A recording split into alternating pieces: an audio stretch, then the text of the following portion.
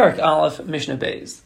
Me'emes Aikarin es Shema b'Shachris. Till now we discussed the time for reciting Kriya Shema in the evening. Now the Mishnah asks, at what point can you start reciting it in the morning? When does the morning begin? You know that we recite Shema twice, once in the morning, once in the evening. So when does the morning begin? It says the Mishnah, Misha Yaker ben Chilas lalavan. The time of the morning called Misha Yaker, which is when a person can discern the difference between the white of his tzitzis and the blue of his tzitzis. Nowadays, most people just have white tzitzis. You'll have some people that have the techelas, but it used to be that everyone had techelas. Everyone had blue strings on their tzitzis. So at the point where you can discern the white from the blue, when it's light enough in the morning, that's the time when you can start reciting Kriya Shema. And they have a whole long explanation over here. They bring down that there's two colors in your tzitzis, like it says in Bamidbar, v'nashnu al tzitzis kind of pesil techelas, so you have the techelas that you put into the tzitzis. And the Chachamim learn that one string from your 4 strings that are placed on each of the corners is dyed with the techelas. The techelas hachorma l'tzvias hachodeshem p'tzia. The techelas tzarich lavo midama comes from the blood of the chilaza, and that's the whole debate whether we have this squid, this fish, whatever it is nowadays or not. But the techelas was made from the blood of the chilazon, and the Chachamim say techelas daim l'yam. When a person looks at his tzitzis, when he used to have the techelas, he would see the blue tzitzis, and the blue is compared to the sea, and then the sea is compared to the heavens. And when you look at the heavens, it's compared to the Evanas Sapir, this sapphire stone. And the Evanas Sapir is compared to the Kisi HaKavod, to God's throne up in heaven. And therefore, when you look at your tzitzit, it's supposed to instill in you fear and awe for Hashem and His mitzvahs. Chuti HaTchelas, they explain over here, V'halav, and the Tchelas, and the blue and the white of the tzitzis. The kavanah is to limshuch es eina adad, to pull the eye of a person, to be ma'ir him, to remember Hashem's mitzvahs and to perform them, like we say every day. Re'isa ma'isai, you'll see them with the heart, and you'll remember as kol mitzvahs Hashem, all the mitzvahs of Hashem, va'asizim something you'll do them. So we see over here that looking at the tzitzis is she'enena el b'yom. You only look at tzitzis during the day, right? You don't wear tzitzis in the evening when you go to sleep. So it serves as a siman for the beginning of when Kriya Shema begins. All right, they bring down even more of a farshim here, but we'll just skip this part. You can see it for yourself if you'd like. They explain here also that Achirim Omer, the Brisa says that when a person sees his friend, another opinion of when is Misha Yaker, if it's early enough in the morning that you can see your friend from 4 amos away, about 8 feet away, and you can recognize who he is. And the truth is that Yerushalmi explains that these two recognitions, between the blue and the white of your tzitzis, or recognizing a friend from Dalat Amos away, it's actually going to be one hakara. Hakara ben tchilas alavan shebtzitzis v'hakaras chaver b'merchak shel 4 amos shavos him b'shir havchanas or hashachar shteim v'shemoshos siman sheheir hayom v'yagiyaz man kriya shema. So basically, they're the same time frame. If you can recognize your friend from Dalat Amos away, we recognize the difference between the blue and the white of your tzitzis is that light in the morning, that's the point when you can start reciting Kriya Shema, and these two opinions are both at the same time frame. Okay, that is the opinion of the Tanna Kama. Rabbi Eliezer says, Zman Kriya Shema for the morning begins when? It begins when a person recognizes it bein tchelas lekarti. When a person recognizes between blue and karti is like a green. Kavana, these are colors that are doimim him, they're comparable colors, and it's impossible to see the difference until it gets light outside. This is a little bit later than the time that we mentioned earlier between the tchelas and the regular white tzitzis. And they explain karti is a translation of chatzir. Kavana, karti, it's yarok, it's a greenish color compared to the blue of the tchelas.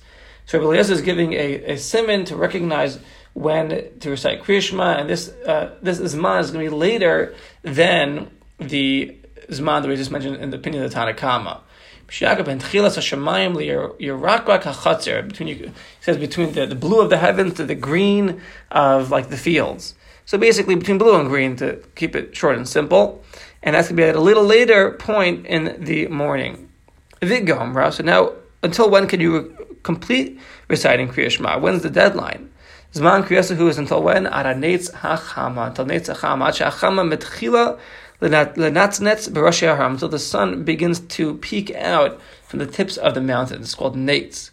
And there are those that explain that the Tana picks the lashon of Gomer to complete Kriya Shema, to teach us that the mitzvah is to complete Kriya Shema with netz mamish at that point. When you should complete it.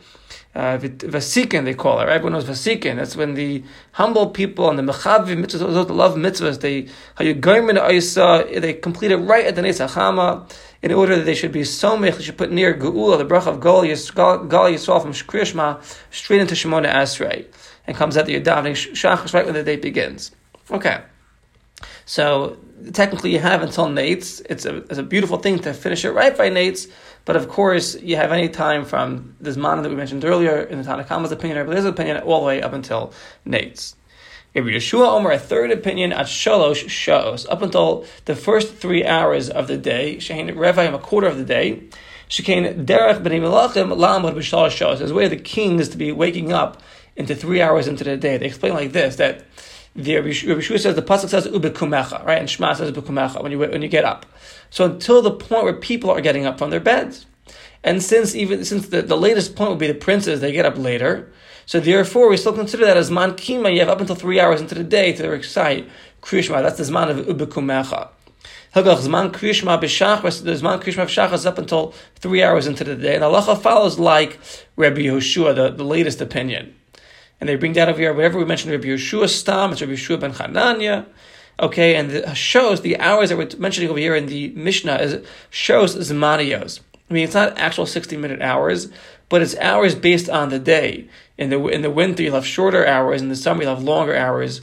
And that's, when you say 3 hours, it's going to be 3 of the shows Zmaniyos, 3 summer hours or 3 winter hours, built into the day of the 12-hour period that you have from morning till evening. So sometimes the hours can be longer, sometimes the hours can be shorter, but it'll be 3 of those hours. That's what they point out over here. Once the Zman passes, though, Hakari, when it recites Kriya Shema, Mikan ve'elach, after the Zman passed, after this quarter of the day, lo hivsid, he doesn't lose anything. Meaning, even though he missed out on his mitzvah, his obligation to recite Kriya Shema at his appropriate time, which is not a good thing, of course, but if he says it now, there is no loss. It's ka'adam akar b'Torah. It's like a person's reading Kriya Shema, after a lot of time. It's like he's learning Torah, because Shema is from the Torah. It's like learning Torah. The Gemara explains, like Hifsid, even the brachos, meaning the Chamim put brachos in Kriya Shema. We say Yoter Or and Havarabba. Even the brachos you can say after the Zman of Kriya Shema. There's nothing to lose. But again, you don't get the mitzvah with during saying the Shema in its time, but there's nothing to lose. As long as you say it, of course, during the Zman of Tefillah. You can't just say it in the middle of the afternoon, these brachos. But the brachos you could say up until your Zman Tefillah is done. Zman Tefillah we'll discuss later on in the Masechta. But, at 3 in the afternoon, you can't just make these brachos. That'd be a bracha levatal, a bracha in vain. Whereas Kriya Shema itself, if you want to say it without brachas, you can say it whenever you want. It's not a problem. It's like learning, from the Torah. Mishnah Gimel, Bishamay say, Be'erev, when you recite Kriya Shema in the evening, Kol Adam Yatu, a person should lean on his side. V'yikru, when you recite Kriya Shema in the evening, lying down. Uba Boker, and in the morning, when you recite Kriya Shema, Ya'amdu, you should recite it standing up. Shneimar, the pasuk says, "B'shachbacha," when you lay down in the evening, "B'kumech," when you arise in the morning. So according to Bishamai, you should read in the evening derech shiva, like while you're laying, and in the morning while you're standing. Whether it's the evening, whether it's the morning, a person can recite Kriya Shema however he wants. It doesn't really matter. Shneimar, as the pasuk says, you'll be going on the road. So a person could even say Kriya Shema when he's traveling. If that's the case, then why does it say when you lay down, when you wake up? If you could say Shema, even sitting, laying, standing, why does it say says Beis Hillel bishash b'nei adam shoich v'bishash b'nei adam omdim. Meaning the pasuk that's coming to teach you that the zman to recite it is two times a day. The time when you lay down in the evening, the time when you wake up in the morning. But that necessarily has to be in a certain position, and therefore you could say Kriya Shema however you want. Sitting, standing, laying, it doesn't matter according to Beis Hillel. Amr Rabbi Tarfon says, I was on the road, I was traveling, and I lied down to recite Kriya Shema like the opinion of Beis Shammai, because it came the evening. Now we don't pass like Beis Shammai, so you shouldn't have been doing that. And now with him what happened?